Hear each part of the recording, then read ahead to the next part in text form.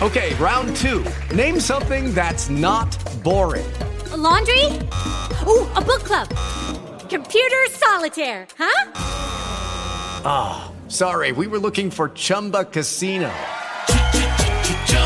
That's right, ChumbaCasino.com has over 100 casino-style games. Join today and play for free for your chance to redeem some serious prizes.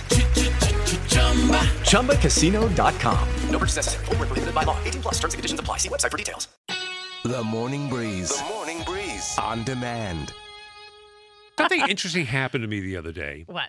Well, it was interesting to me anyway. Kim and I were on a road trip, and my cell phone is in my pocket. And it has a distinctive vibration when I get a text. So I didn't want to check the text while I was driving, so I take the phone out of my pocket, hand it to Kim, and my phone is locked, of course. And I gave her the code to unlock the phone so she can read the text. I mean, the text could have been from our kids, could have been from you. Yeah. So I just wanted to know what was going on. And I'm wondering, I wonder how many people are okay with giving their code to unlock their cell phone to their significant other or their spouse. Oh. This is something I never have to think about. But now that I have to think about this, think about this. Someday you will. Well, yeah, and I'm excited for that day. I wonder if you have to hide that. If your significant other can't know your code, what are you hiding? Yeah. I guess would be my question. What would be even worse is if a significant other would ask you for the code and you would say no. That's what I was just going to say. What if Kim had said, "What's your code?" and you're like, "Well, I'll do it." And the thing is, I gave her the code a long time ago. It's just not something that you remember. And that's fine, but I'm saying, what if? Exactly. If you had said to her, I'll get it. Because I know Kim. Oh. So what are, you do, and you do. Yeah. But rightly so. I would have done the hiding? same. Absolutely. We put this question on our Facebook page. Would love for you to join in on the conversation, but it's pretty clear. I mean, Elma just wrote that I'm hiding something. No problem, yeah. And that seems to be the majority. Carol, she said, I wouldn't have any problem with that. Angie said, it doesn't bother me. I have nothing to hide. I mean, I think Angie sums it up perfectly, right? I have nothing to hide.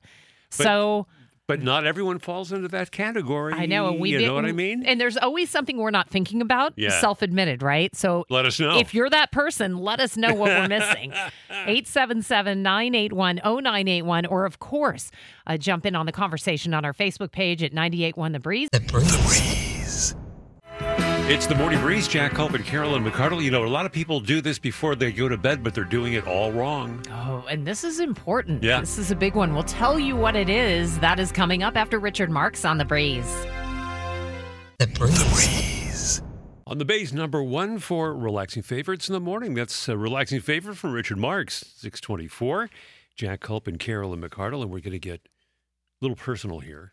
You're okay. I like your personal voice. Yeah. So a lot of people, some shower at night, some shower in the morning. I used to be a morning shower person because it woke me up. But then there was a time crunch of getting everything done before I could get in the car and come into work. So I switched to evening. I respect that. Yep. And I'm glad I did because it helps me relax and fall asleep. But there's some do's and don'ts about showering before bed. For example, a lot of people, first of all, They use temperature extremes. Either they're showering too cold or too hot, and maybe a little bit too long. But all those are just no-nos if you're inclined to shower before bed. There was an expert that said the best option where you're going to get the best night's sleep is to take a warm shower 1 to 2 hours before you go to bed.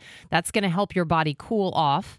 And it will warm your limbs, but it will cool off the central parts of your body. So a warm shower 1 to 2 hours before bed is the way to go. Thank goodness for science. I know. Science is great. Thank goodness for these studies.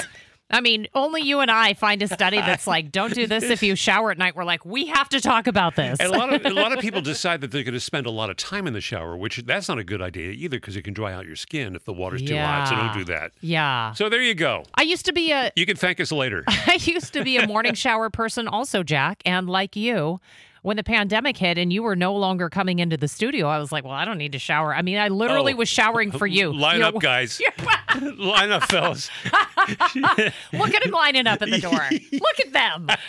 But man. now That's I'm one like, thing I would not have said on the radio, Carolyn. Oh, but that's I don't okay. care. I know. don't even care. But now you're back in the studio, and I'm still not showering in the morning. It takes too much time. Again, guys, I can't handle all you at That's once. right. Just take a number, okay? We're going to put more on this on the Morning Breeze page, 981thebreeze.com. You can also reach us here in the studio, 877, not that you want to, 981-0981. The Breeze. The Bay's number one for relaxing favorites in the morning. It's Stevie Wonder with that one at 6:41. Jack Culp and Carolyn McCardle.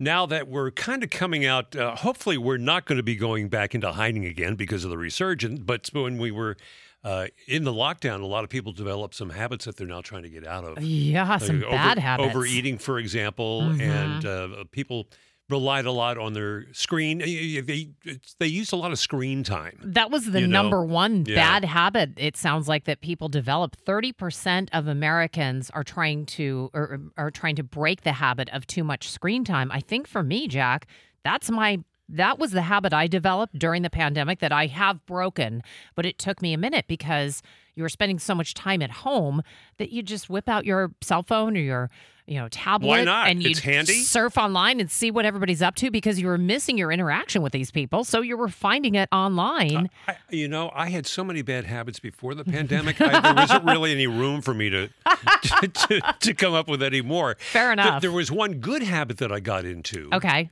During the pandemic, that I've kind of lost my way. I would walk every day. I would walk about 4 miles, maybe 4.5 miles every day. Good.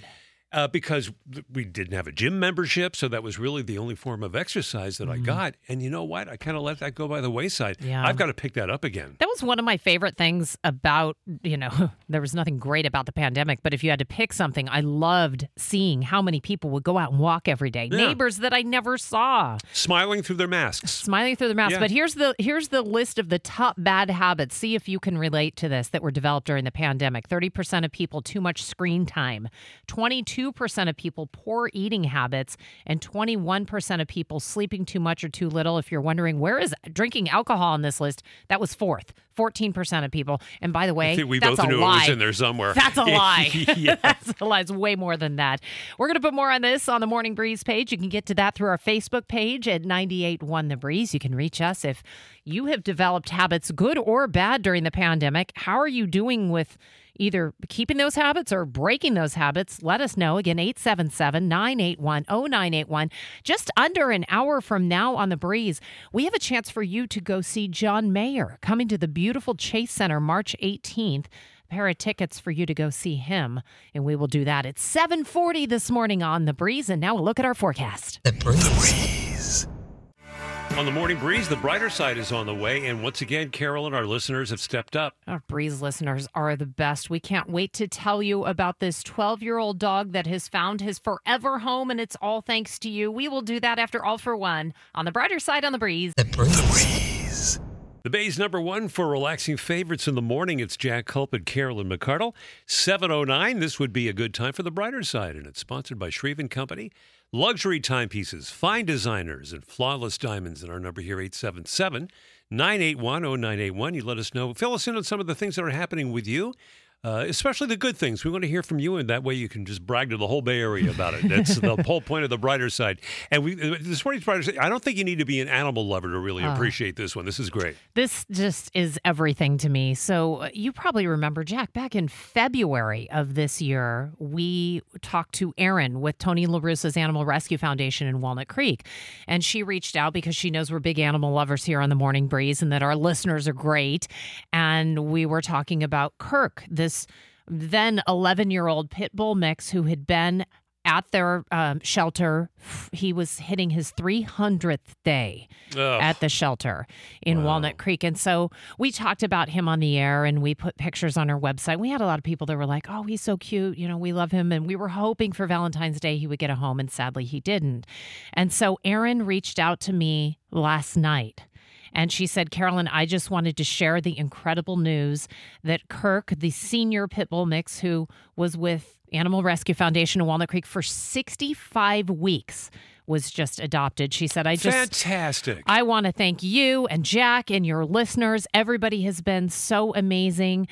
His new forever home, he is with a gentleman that has another senior dog, and Kirk has adjusted just wonderfully and wonderfully. He's doing great. Really well. Yeah. Why do I not know that word right now? But I just thought, wow, that is just like, those are the emails that when I receive them, I instantly tear up, and then I'm like, we need to share this on the breeze and say thank you to everybody. Kirk is now a celebrity. I think that's fantastic. He is. And thank you to his new owner for adopting him. It takes a special person to adopt a senior animal. There are a lot of senior dogs and cats and pets of all kinds that need homes. And people are reluctant to adopt pit bulls, and there's really no reason to be that way. This is one of the sweetest dogs in the world, and so we're so happy for him. And we have some great pictures of Kirk on the Morning Breeze page. You can get to that through our Facebook page at 98.1 The Breeze, and Aaron at Tony La Russa's Animal Rescue Foundation. Thank you for reaching out. Thank you so much. And letting us know. We have a link to their page, by the way. If you're looking to adopt a forever friend, you can get to that through the Morning Breeze page. The Breeze. Jack Culp and Carolyn McCardle here on the Morning Breeze, the Bay's #1 for relaxing favorites in the morning. And I came across this list the other day, and maybe you've seen it as well.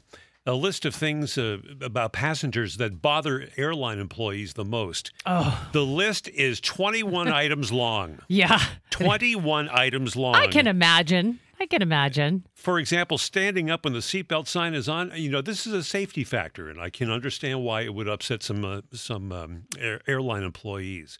Clapping when the plane lands. Why do people do that? That's so annoying. I was reading the same article, and one of the flight attendants said, imagine if someone clapped every time you merged off a highway. It's just our job. It's not that hard. And it doesn't show much confidence in the pilot when you say, a successful landing. Let's give the pilot a round of applause. Yeah. This was also a question that somebody had posed on the website Reddit, like flight attendants or pilots, what are some things that, passengers do to get on your nerves? And the one that annoyed me the most for the flight attendants and the pilots was saying, thanks for finally showing up when a flight is delayed. That is not in their hands.